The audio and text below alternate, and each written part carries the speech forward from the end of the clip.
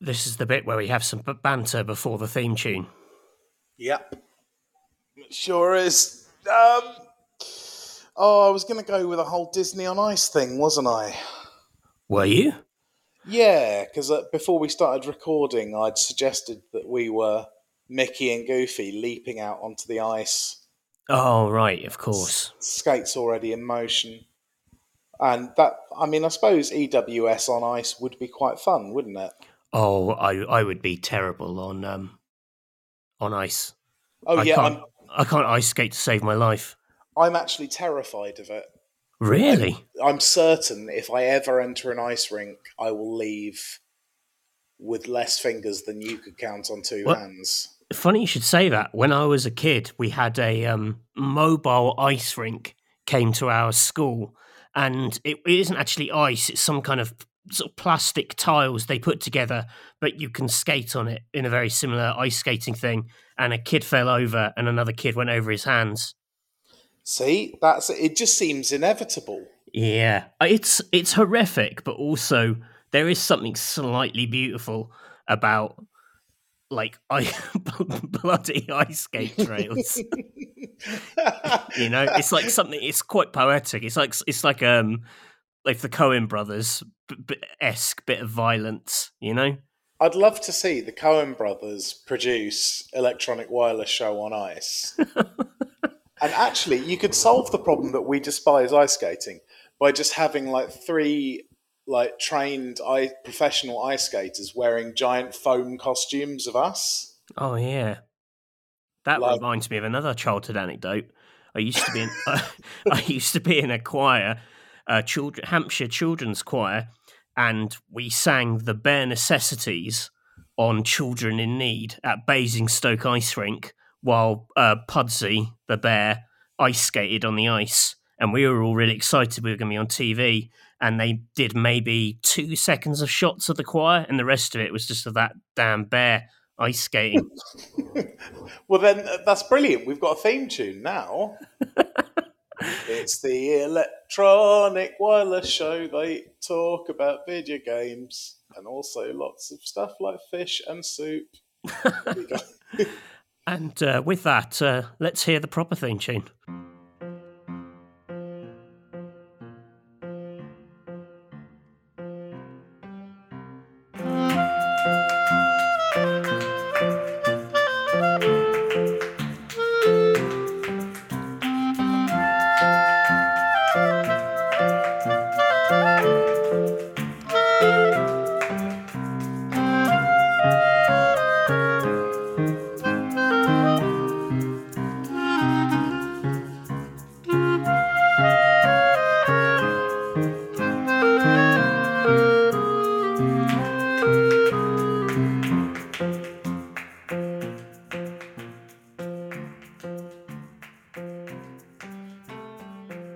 Hello and welcome to the Electronic Wireless Show, episode 162 of the RPS podcast. My name is not Alice Bell, it is Matthew Castle, and there's something at this point where we say, in my opinion, this is like the only podcast you need. Yes, that's exactly what you say. You did it. I don't think, because the thing is, in my opinion, I think gives us a bit of an out. I think we should be more like, this is the only podcast you need. Well, it's always Alice's opinion.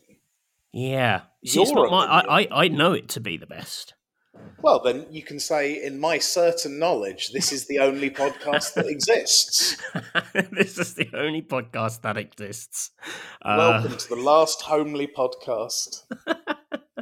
But yes, as we have no Alice Bell, I have to assume the character of Matthew Castle, myself. But I am joined by someone slightly more colourful. I'm joined by Paul June. I've had a horrible dream. Oh, yeah? About wrestler Dave Batista. He's got a spacesuit and a gun. Wow, it's like I'm in the cinema. I think I'm going to start a holy war.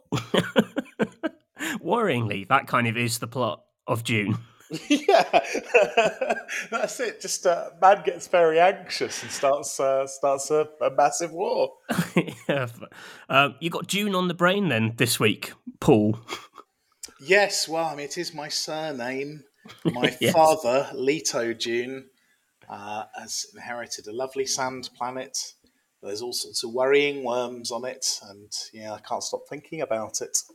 Well, Also, Nate Crowley, did go to see June last week, and my goodness, what a treat! oh, did it rattle your bones with its deep soundtrack? Yeah, I done went in the IMAX, didn't I? Oh my word! And those when like this sounds like bollocks I would make up, but when the 10,000 sets of bagpipes all go off at once with like the Space Knights theme tune, I just wanted to pull my heart out with joy. It was so good. Good old June. Tell you what, if you like shots of people in outlandish costumes slowly walking down ramps beneath Milton Keynes sized spaceships, that is the movie, isn't it? Yeah, it'll definitely win that category at the Oscars. And the winner of needlessly baroque disembarkation scene.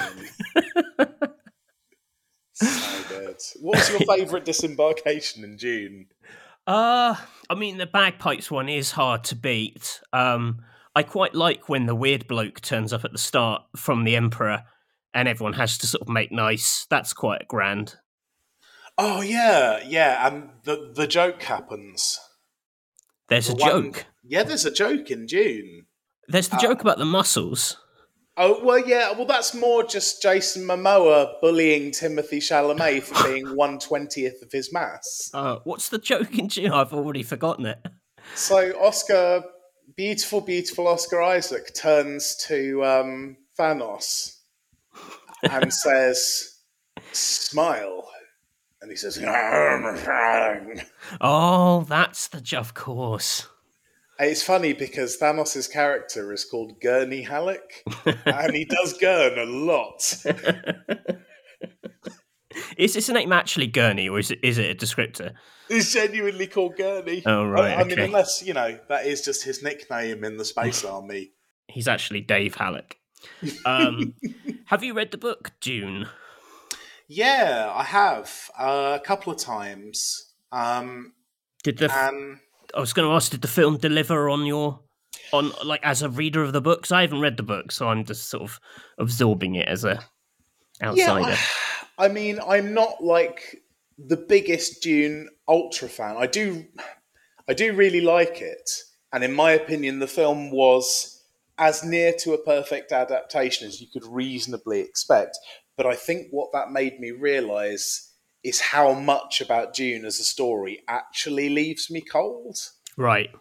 The fact that I love it is testament to how good the bits I do like about it are. Because it is it's classic science fiction. It's about ideas rather than characters, I think.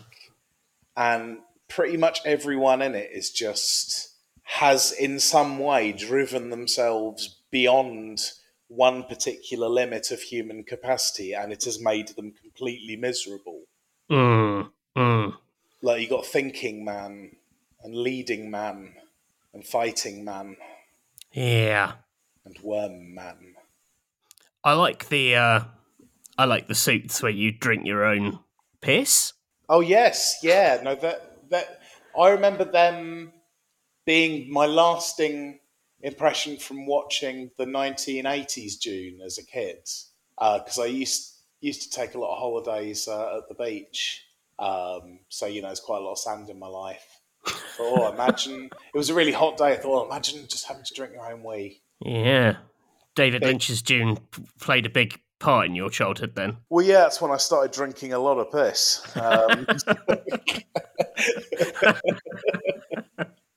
You just know that that's probably the bit that he kind of connected with, because he's kind of weird and kooky. Yeah, he was probably, this is the project for me. He's like, I'm not feeling it till we get to all the piss drinking. I Tell you what, to slam this podcast into gear, though, Oh, yeah. it wasn't. The books were not my first encounter with Dune, nor was the 1980s film. What could it have been? Could it have been the video game adaptation of a literary work? Wait, that's correct, Matthew. My God, and that might be the theme of this podcast. Let's have a sting.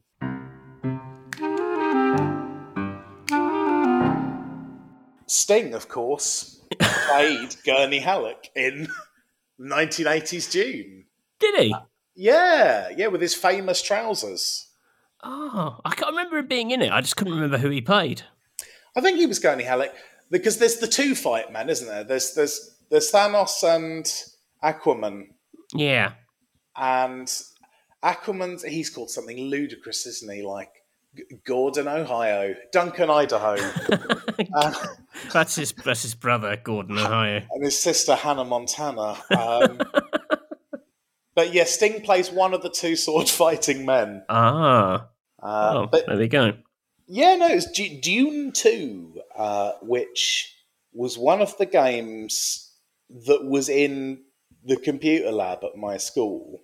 Right. And there was always a massive queue to play it at lunchtime. And because it took so long to boot up that basically you could get 10 minutes of Dune 2 in if you were lucky during lunch. Was there a huge queue because of the innate qualities of Dune 2 or because it was a video game at school? That will be the latter. Yeah, okay. Although, to be fair, it was good. Dune 2 set the template for pretty much all the real-time strategy games that came after. Like, the original Command & Conquer was pretty much a reskin of Dune 2. Right. I haven't played Dune 2, so you have to... But I can picture it from that. Well, imagine Command & Conquer, but the frightening bloodmen from Rain World are in it. Right.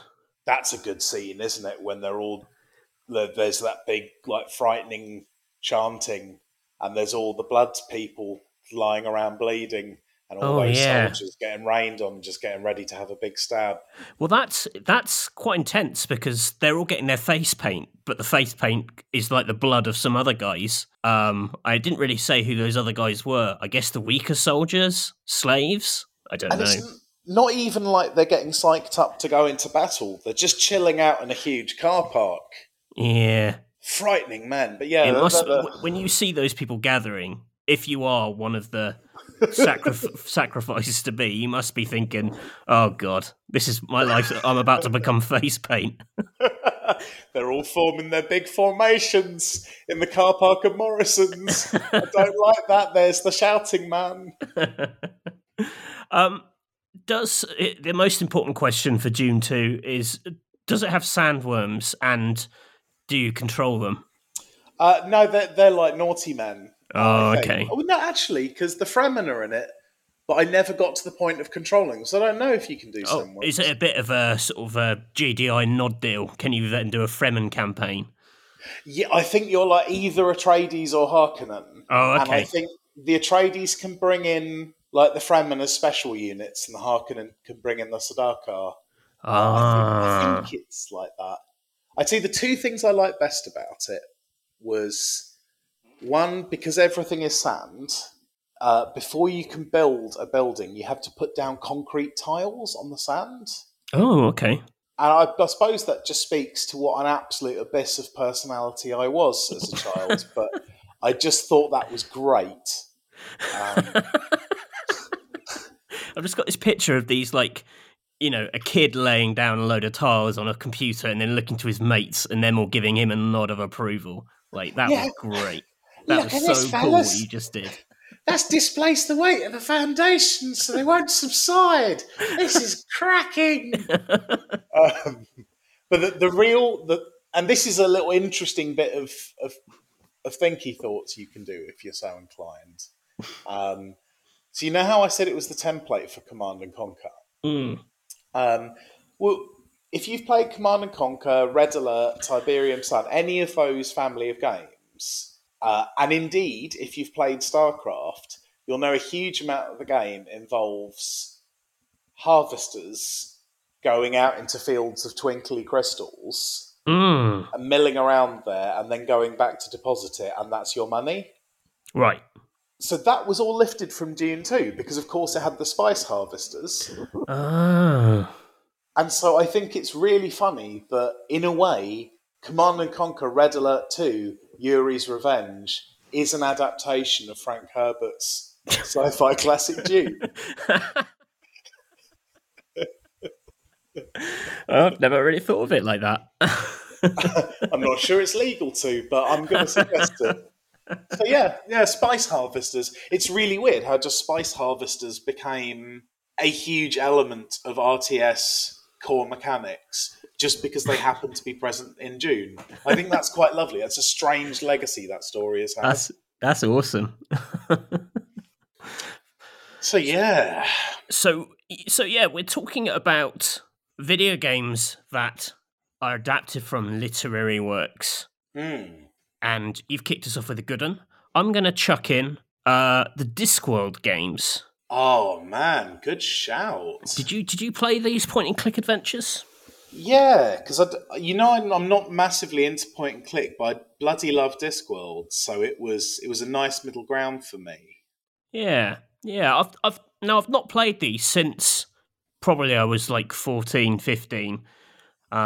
And super into Discworld. But my memory of them is that they were like a nice extension of that world, and it wasn't just like sort of fan service in terms of like, here's all the characters you love, here's a bit of Rincewind, here's that librarian, that's a monkey, all this kind of stuff. It had like the actual stories themselves kind of felt kind of in keeping with the books.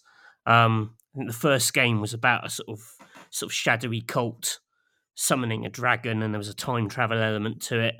And the second one, I think the second game, which I preferred, was about like Death getting, I think he got like blown up by a bomb and then had like a sort of midlife crisis about not wanting to be Death anymore. And you had to basically sort of make a film about him to try and sort of convince him to, remind him of how good he was as Death or something along those lines. And that felt like that could have been a Discworld novel. Did it borrow bits from moving pictures? Because it's been a long time since I read that. There's definitely a bit of that in there. Also, soul music, I think, because that's got Death going AWOL. Yeah, because they weren't straight adaptations, but they borrowed elements, and then I'm pretty sure Terry Pratchett had to be involved with writing them because he very did like computers. Yeah, he did. I've never played it, and I didn't know it existed until this morning. Apparently, there's a interactive fiction game of Colour of Magic. Oh wow! What, done contemporary to the book, or many years later, sort of thing? No, that's it. Yeah, done in the 80s at some point. Do you remember the Douglas Adams game, Starship Titanic? I kind of hated that game. Well, it was dreadful because you had to sort of type in all your questions for these robots, and it was just constantly basically battling, not knowing the kind of syntax of that world, and never getting anywhere because of it. Yeah, it's the kind of game I would classify as a heroic failure, I think. Because, the idea was really sound, but, the implementation was virtually unplayable. That's not actually based on one of his books, though, is it? No, it was an original thing that he wrote, and he wrote a lot for it. Right. He really absolutely went in 100% on that project, which is another reason it's quite sad, because obviously he passed away not that long after, and you just think, oh, maybe we could have had another book rather than a busted point and click game that, presumably really stressed him out. So yeah. Just going back to Discworld quickly. Yeah. What did you think about the casting of Eric Idle as Rincewind? I'm gonna say pretty good. He's the one. Is he pretty much the only untarnished Python remaining? Isn't he like the rich Python? Isn't he the one who like made all the money from all the songs and everything? He's not Sporty Python or Scary Python. He's rich Python. I think he's like he's behind like Spamalot and all that kind of the musical and all that jazz. He's the American fellow, isn't he? That's Terry Gilliam. Is Terry Gilliam American? Terry Gilliam's American, yeah. I don't actually know much about these men at Transformers. Yeah, they're all Brits. Terry Gilliam's an American, animator who joined them. Eric Idle is quite like, you know, I think of him as the American Python now because he like lives over in LA. He's very like LA but I don't think he's done anything terrible. I don't think he's like an evil man. I think it's just John Cleese is the ultimate bellend, isn't he? Yeah. He's the bad Python. I think the bad Python changes at different times. But... There's a haunted signet ring that they pass between them. It just makes the bearer a wanker. Yeah, I think if you gave it to Michael Palin, though, you'd be fine. Well, because he'd be able to go and lose it in a volcano. He's so pure, he would destroy it the second it touched his finger. But yeah, I liked Eric Idle. Apparently, they did approach John. They wanted John Cleese for Rincewind originally in the games, but he didn't want to do it because he said he wouldn't do games. So they went to Idle. But actually, I think it fits. You know. Of course, he wouldn't do games. Of course. Yeah, I don't think it would work actually. Like that character, no one's an angry Rincewind. Yeah, like there's other people he probably could, you know, voice. Like I don't know, the Patrician or something. But or a lawnmower. Well, he's got one gear, just apoplexy. Yeah, which isn't really Rincewind. Well, no, I mean none of Terry Pratchett's characters were just rabid, barking nightmare men. That was the thing. He did quite sensitive and thoughtful folks. Yeah. Idle was good. Yeah, it's funny because I played this game so much when I was a kid and I got really stuck on it that my whole family, you know, even though not massively into games, like they all know the sound of Eric Idle saying, "That doesn't work," which is what he'd say when you tried combining two objects that didn't work together. Like to this day, someone will occasionally say that doesn't work in an Eric Idle voice. And it always amuses me that like 20 years on, we've got these like incredibly deep cut Discord point and click references happening. My mum is saying it, you know, that's like, that's quite odd. That would be like sort of in 20 years, you know, families just having, you know, the dad just muttering, "Monster kill." Yeah. Yeah.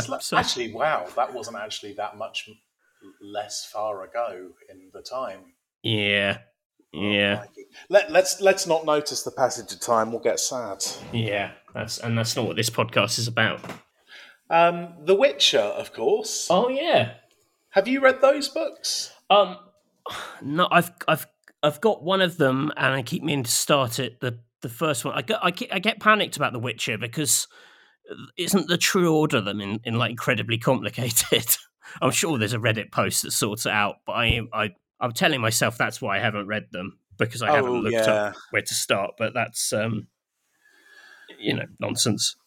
It's I keep thinking about maybe wanting to read them, but if I can't even get my way through it when I am the man stabbing the griffins, yeah, you know. And that's not so it's boring or anything. It's just, you know, I'm having a harder time reading than I used to.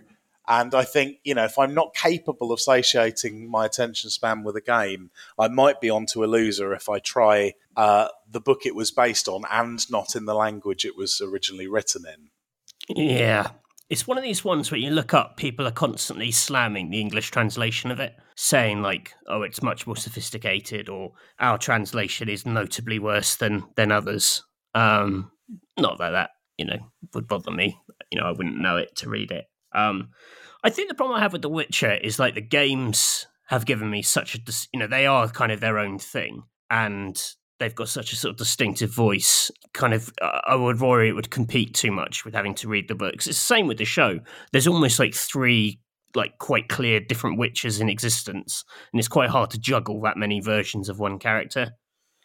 Yeah, and that's interesting, isn't it? When you're having whole fresh takes on an IP, it sort of starts to go beyond the idea of an adaptation. It's like, the different Spider-Mans. They're all essentially about a very agile man who's had an accident with an invertebrate. But they've all got completely different tones and stories, and yeah, I get the feeling it might be a bit more like that. Hard to say because I've not read the book. Yeah, I think the thing that games do that I think the books do also is they're quite happy being just a set of like tales. It's not just one big coherent arc. The games kind of dip into different bits of Geralt's life. And I think the books do the similar, at least, because they're short story collections to begin with. So the kind of sort of snapshotty element of it suits an RPG quite well. Like, it's something I like about the games is that you kind of, each adventure you sort of join sort of mid-flow, and you just have to kind of pick up the pace. It's not kind of previously on The Witcher, you just sort of go with it.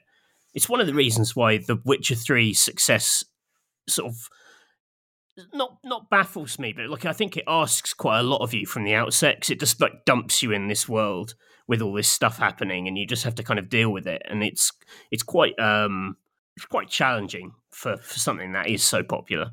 Well, it genuinely is like when you're at a hotel or something, and they've got like a shelf of random books, and there's the second part of a fantasy epic. You've got nothing else to read, so you go for it, isn't it? That's very much the feeling.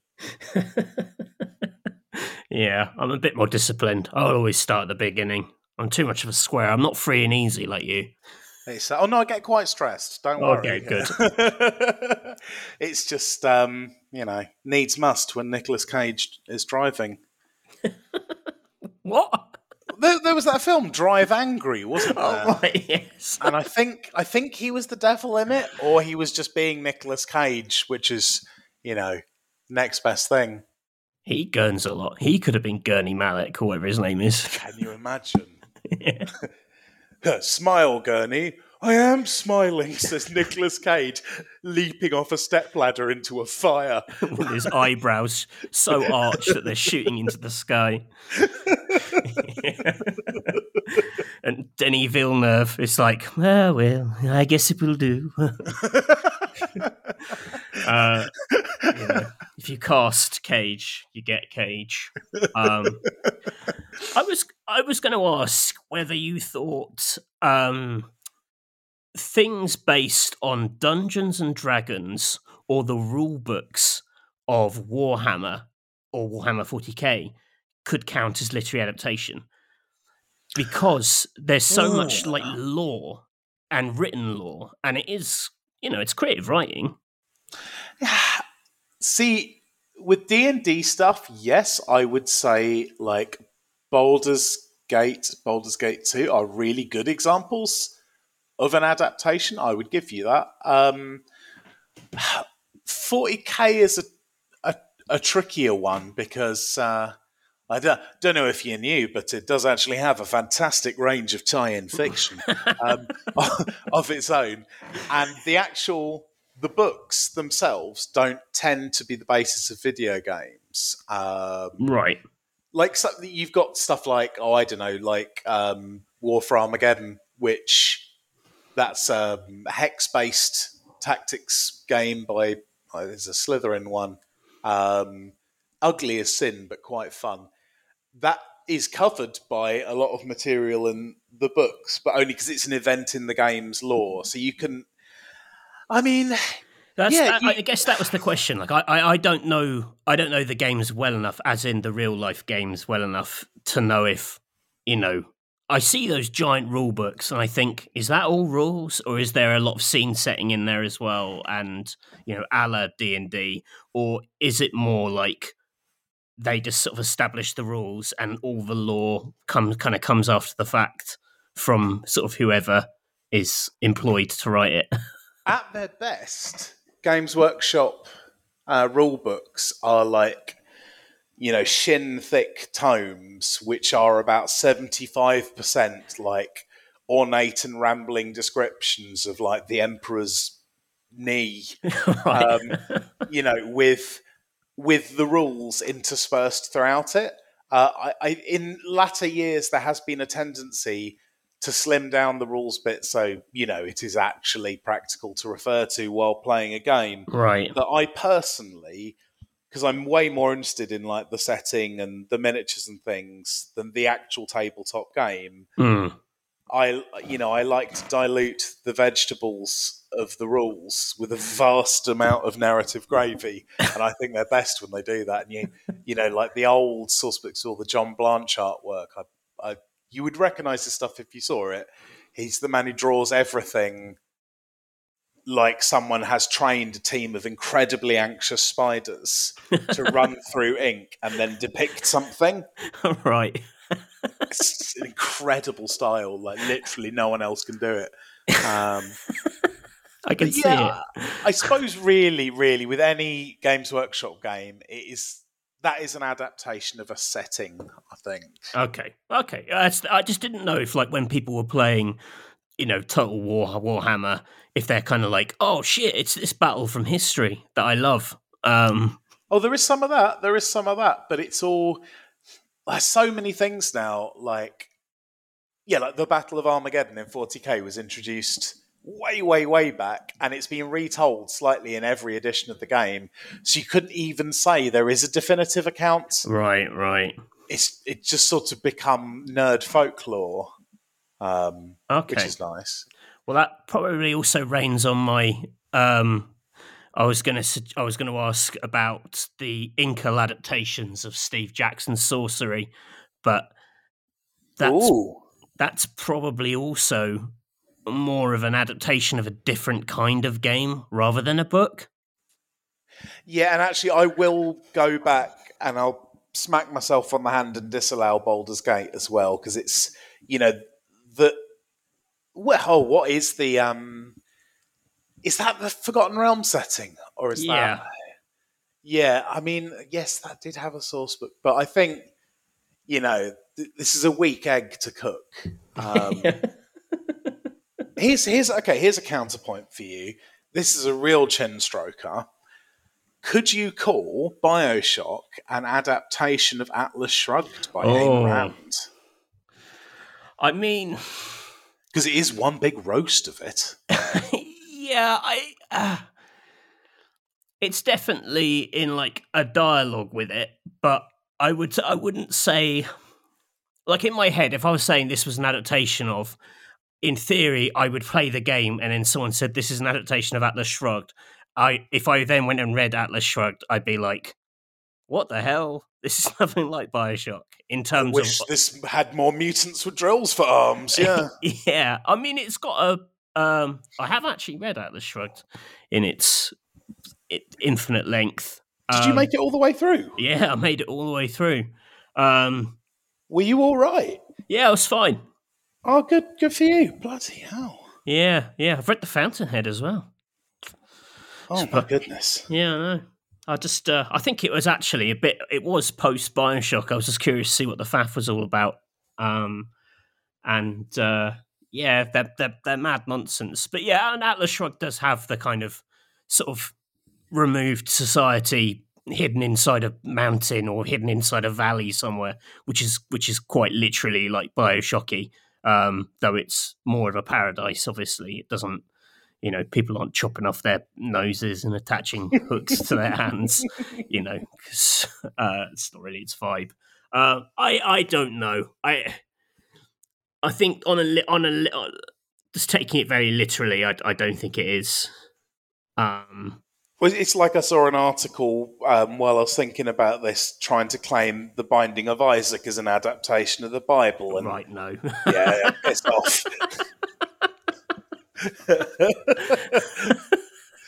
Like, you don't shoot flies with turds in the Bible. I wish they did. Well, hang on, of course, though. There have been loads of extraordinarily bad adaptations of the Bible, like, where people had the bright idea to like cash in on the vast number of like extremely evangelical households in the States where video games have not been allowed because they're tools of Satan, but the family will buy a game based on the Bible, but will have no idea what benchmark of quality to expect from a game. Yeah. Do you remember Bible Adventures? Yeah, that's the one which has Noah collecting animals to like chuck them on the ark. That's right, yeah. But it's basically just like a reskin of Super Mario Brothers 2. So instead of like Mario wrenching up turnips and carrying a turnip above his head, it's Noah picking up a goat. But basically, yeah. All I know of Bible Adventures, there was a great episode of the podcast, How Did This Get Played? Which was about that, and it's a good listen. Harrowing game by the sound of it. There was a demo disc that came with PC Gamer once, which had like a huge collection of Bible games. It was like a Bible games freeware special, and it had this game where it was like F-Zero. You were like zooming along this like incredible rainbow road through space, and every once in a while the track would split in half, and if you shifted on either half of the track, it would say, but one half of the track would be like one of the real commandments, and the other half would be a fake commandment. And if you stayed on the track with the fake commandment, you fell into the abyss. So the only way to kind of complete the race was to know your commandments. They'd basically done Cavern of Lies as a racing game. Yeah, it's amazing. Well, it wasn't amazing; it was terrible because there was this like boy's voice reading them out, and it was very sort of nervous sounding, and you could almost picture his very angry religious father standing just off to the side of him, recording it in like their garage in like freaking Salt Lake City or something. You know, it was just very something just incredibly off about it. How obvious were the fake commandments? Was it stuff like, thou shalt punch every dog thou seest? No, it was things like stay up past your bedtime and things like that. It was clearly aimed at children, but not that children need to be told not to like covet their neighbour's wife or whatever. But like, you know, they should have been really hard, because as it was, a cunning Satanist could have snuck through the pearly gates on that one just by process of logical deduction. Like, my adversary would have had no interest in me going to bed on time or not. This is one of the false commandments. I shall take the other road. That's Satan playing that game. Thank you for giving that the framing and the context it needed. Did you like my devil voice? Yeah. Oh, yeah, it was quite eerie. My devil voice is a bit more just croaky and obviously scary, where I think the real devil is a lot more like yours, kind of sly and suggestive. Yeah. My devil voice is more like that. Oh, that's well good. Well, that's obviously the devil. Devil sad, devil may cry. Oh, I can't ever resist that. Metro 2033. Yes. Smashing book, smashing game. Quite different. Right. I was going to bring this up, but I haven't read any of the books, so... Metro 2033, I legitimately love. It is such a quintessentially Russian bit of sci-fi. Right. And the imagination in it is just towering. I think, and the atmosphere as well. Like, I've rarely read a book with such an abiding sense of gloom to it. But it's thrilling as well. But then I read because it took ages for the sequel to get translated into English. It was a load of horse breath. I really, I mean, I'm not going to be so arrogant to say like it was just a crap story, but it was like it focused on all of the elements of the series that I wasn't particularly interested and just didn't hit any of the atmospheric notes the first one had. Right. But Metro Exodus, by contrast, is a great follow-up to 2033. So I'd say the games are more faithful in continuing the spirit. Oh, okay. It's good stuff. Isn't there something odd with the? Aren't people like allowed to just write books in the Metro universe? I know what you're talking about. Yeah, there's like I don't know the details, but there's like a huge like expanded universe which sort of bridges sort of fan fiction and sort of legitimate sequels. But like I say, I don't know enough about it. Is the game like the books? Like, is it an obvious adaptation? Of Metro 2033, the original, definitely. Right. And yeah, Exodus takes like a lot of things from the Metro universe. Because it must have been a rights issue, because I think it was one of these things where Dimitri, what's his name, who wrote it, just like wrote it for a lull and put it on the internet, and then it was incredibly successful, and then the whole publishing deal happened. But I think at that point the IP cat had mutated into some sort of eyeless panther, and there were loads of stories about it. Yeah, I have no idea what the legal position is, but you're right, there are millions of Metro stories that are like technically legal official, but they're not written by the guy. You're right. Okay. Yeah, I should read those, because I do like that. I do like the games. I like that world. And in fact, that's what I'll do as my recommendation this week. Oh, remind me when we get to that in a few minutes. Getting ahead of it. I was also going to do a very little shout out for this year's Great Ace Attorney Chronicles, which is the Victorian London set Ace Attorney prequel, but is sort of an adaptation of Sherlock Holmes, in that it is the London of the Sherlock Holmes novels, and you partner up with Sherlock Holmes due to a copyright thing. They call him Herlock Sholmes. In the Japanese version, he is still Sherlock Holmes, but it's not it's not an adaptation of like any particular one story. It's sort of set in the universe where Sherlock Holmes has had all those adventures, and there's lots of like weird echoes and sort of callbacks and sort of throwbacks to various stories. And I'm not like a huge Sherlock Holmes guy. You know, I've read a few of the biggies, but I did like this world that was so clearly set, so clearly created and written by someone who was a huge fan. Shu Takumi, the creative Ace Attorney, is like a mega like Holmes nut, and that game is just such like a love letter to that world. I really like the kind of interplay with it. That was really nicely done.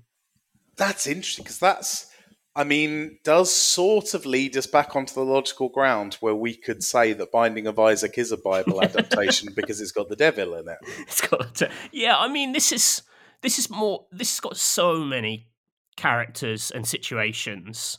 You can't really talk about Grace Ace Attorney fully without spoiling it, but some of the interesting kind of interplay is the idea that like the Sherlock Holmes adventures as they're written and what happened are kind of different, and you are interacting with the real Sherlock Holmes, who has in this universe been like evangelized by Watson through his writing.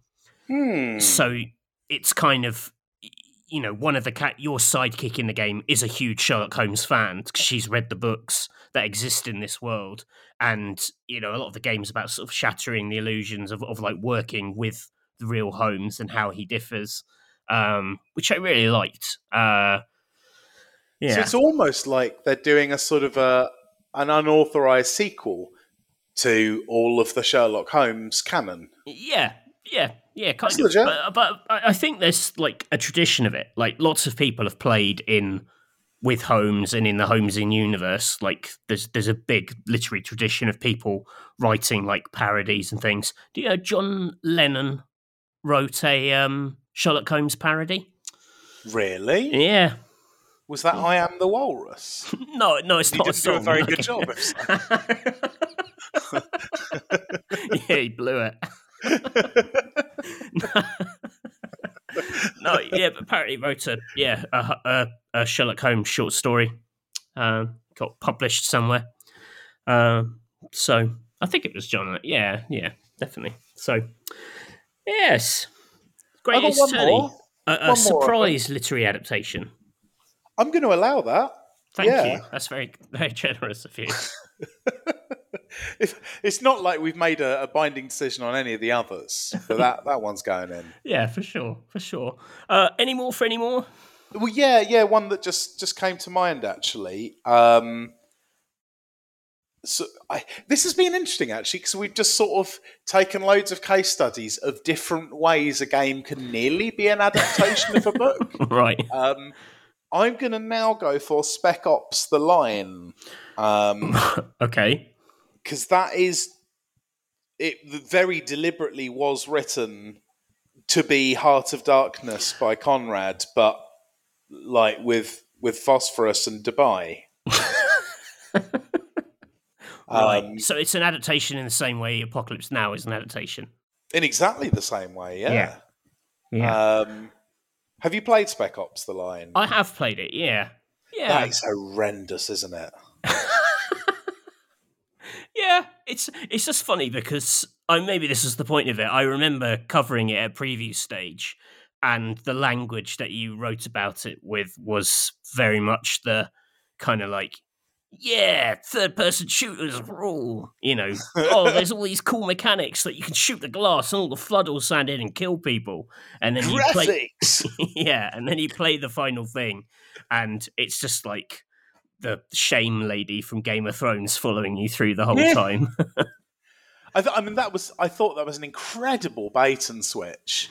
Yeah, like to take something with all of the sort of visual language of, as you say, like a big Gunishment thrill ride, and then just turn it into a harrowing tale of madness and atrocity. I wonder, I'd be curious to know how effective it was, because they did market it, I think, as a kind of Gears of War alike. And I wonder if there were lots of people who just like oorah'd their way through it and went, oh, that was cool, and then put it down. Or if more people turned to camera saying more like Tears of War. That's the achievement you unlock at the end. Because it's a funny one, because you only see it's sort of regarded as, I guess, a cult classic now, but very much as like, wow, here was a horror game we didn't expect to be a horror game. But I can't imagine it was vastly successful as, a straight up gunning game, because it's not like it spawned a franchise. No, but I think that is a good adaptation. Yeah, powerful. That works. I was trying to think if there's any more book. I was looking at a big list of books that had been adapted, and like there's lots of things which are book adaptations by way of a film adaptation. Yeah. So there's like Lego Lord of the Rings and Lego The Hobbit or whatever, but they're not really, I wouldn't say they are adaptations of the books. And did you read that thing that apparently the original Assassin's Creed is sort of based on an old book? Is it? Yeah. A Slovenian novel called Alamut from 1938. Oh, maybe I have heard that. That name rings a bell. Literally, I'm just reading this from a listicle. I am not displaying any professional expertise here. One of the main lines at the heart of the Slovenian novel Alamut is, "Nothing is an absolute reality, all is permitted." Players of the Assassin's Creed series might recognise that as being nearly identical to a line that pops out throughout the franchise. Nothing's true, everything's permitted. Oh, there's also a line in Alamut where it says, "Hold R2 to parkour across rooftops." Which at the time everyone was like, what? What does that mean? And the feather collecting scene. Oh my God, the feather collecting. The microtransactions. Yeah, I think that might have been a big old reach from whatever site I just closed the tab on. So. Yeah. Oh, man. Alamut. There was a Sopranos video game for the PlayStation. Do you remember the advert for that? No.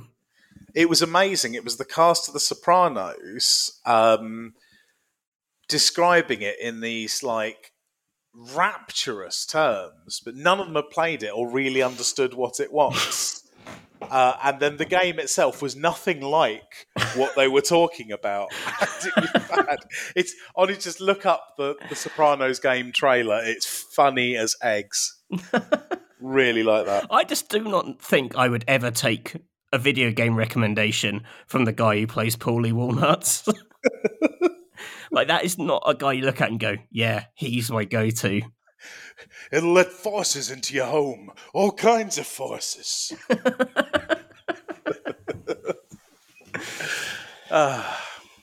Can you think of any other real classics? Yeah, I mean, I'm sure we're missing out on, like, you mentioned Douglas Adams earlier. I know there's a Hitchhiker's Guide to the Galaxy. I want to say text adventure, point and click adventure, a tiny bit before my time, and I haven't played it. But Douglas Adams is definitely responsible for like a lot of the humor in video games, I would say. Like that kind of very like nerdy sort of Adamsian sort of tone. Maybe more in the 90s than it is now, but growing up, there was a lot of that about. Yeah, I think there's a huge slice of his influence in the point and click genre. Yeah, I don't think you get like Simon the Sorcerer and things like that without Douglas Adams doing his stuff. So, rip in peace. Yeah, certainly. Actually, talk about, we mentioned Pratchett earlier. I remember reading quite a funny interview with him years ago where he was talking about Tomb Raider. I think this is when the original Tomb Raider came out, and saying that it really bothered him that she broke into all these ancient tombs and found all these health packs and modern day medicines. And he wanted to make a game about a bloke who has to sort of infiltrate these temples and lay a breadcrumb trail of like modern day treats for like a later adventurer to discover. That always kind of stuck with me. It's like, oh, that would be quite fun. You know, that the idea of like can you don't want to ruin the temple for the next adventurer, but like laying the path for them. That could be good. And the thing was, when he said stuff like that, he was completely sincere as well. Yeah. And he would have like designed God, we were robbed of an awful lot when we lost him. And I think genuinely I would have been fascinated, like, especially looking at the work his daughter's doing, which is great. Like, and the interest the guy had in games, like just what he might be doing with interactive stuff. It's that's obviously apart from everything else, that's just a huge, really, really huge sad thing. Well, that's a kind of a bummer of a note to end this podcast. And on that bombshell, we don't have a cavern, do we? We don't have a cavern, but that's okay. Well, no, let's see if you can tell. I've got an idea. This will be a 2-minute cavern. Okay, a micro cavern. Should we do the sting? Let's sting. The cavern lies. Hello. It's me, the devil. Oh, it's the devil. I'm going to make 10 commandments. Tell me which ones are the real commandments. Oh my god. What happens if I get them wrong? Wario will beat you in the race. Oh my god. What a nightmare. 1, thou shalt not kill. That's a real one. Thou shalt not give away thy last Malteser. Oh, that sounds false, devil. Thou shalt not commit adultery. Oh, that's a real one. Tarnation, you've done it again. Why would I say tarnation? I literally do the damnation. This is a very well thought out character. Thou shalt only eat hay. Oh, come on, devil. That's not real. It's one of the horse commandments. Oh. I am the Lord thy God. Thou shalt not have any gods before me. Oh, that's a real one. Ah, tricked you, for I am the devil. Oh, what? You were Hang quoting. on, yeah, sorry, devil, you can't cheat like this. You were quoting from it. Ah. Right, I'm putting him back in his trapdoor. He won't abide by the rules of the game. Was that the end of the cavern? Yeah, he was an embarrassment. I'm really sorry I let him on the show. What a chaotic micro cavern. What a cheap trick. You know, the greatest trick the devil ever pulled was certainly not trying to catch you out on using the first person. Right, let's get out of here. Let's get the hell out of here and let's go to recommendations land. Where, spoiler alert, I think I know your recommendation. Yes. Are we going to do a little sting? Oh yeah. Do we also say listen to the other podcast? Oh no, we're like. This is like waiting for Godot now, isn't it? Three men in a wasteland. What? What happens now? What happens now? An advert? What? An advert? Yes. The ultimate audio bang. Yes. An owl? No, the audio bang. Yes, that's an advert. Done. Do you know, my daughter's started really taking after Electricity Cop. When she's finished with she's got bored with an activity, she just announces, done. Oh, fantastic. Living the dream. Big Lecky C energy. Big Lecky C. Yeah, so don't forget to listen to the other podcasts in our family, which is the Ultimate Audio Bang, a podcast about shooters such as Spec Ops: The Line. Indeed. You can find us on Twitter and Facebook. Twitter at Rock Paper Shots. Are we not doing recommendations? Yeah, we are. I'm just doing this. I'm just mixing it up. Oh my god! All right. And we got merch. Yeah. Don't know where you find that. Oh god. We've got a great Discord. Yeah. Yeah, the podcast has a channel on the Rock Paper Shotgun Discord. It's a lovely place. You can find us referenced in Apex Legends and State of Decay 2. Oh, crikey, we're both advertising a site neither of us work for. Yeah, it's weird, isn't it? The animals have taken over the zoo. And of course, don't forget to go to www.rockpapershotgun.com for all your PC gaming needs. I'm not sure if the animals did take over the zoo, that they would promote the zoo. Surely they'd want to just get rid of the zoo. Well, no, because the zoo feeds them. They should have thought about that before they took over it. So they're going to say to everyone, please come to the zoo. There's a tiger trying to work the ticket office. What to watch? Just please feed us. We're dying in here. Yeah, that makes sense. That sounds legit.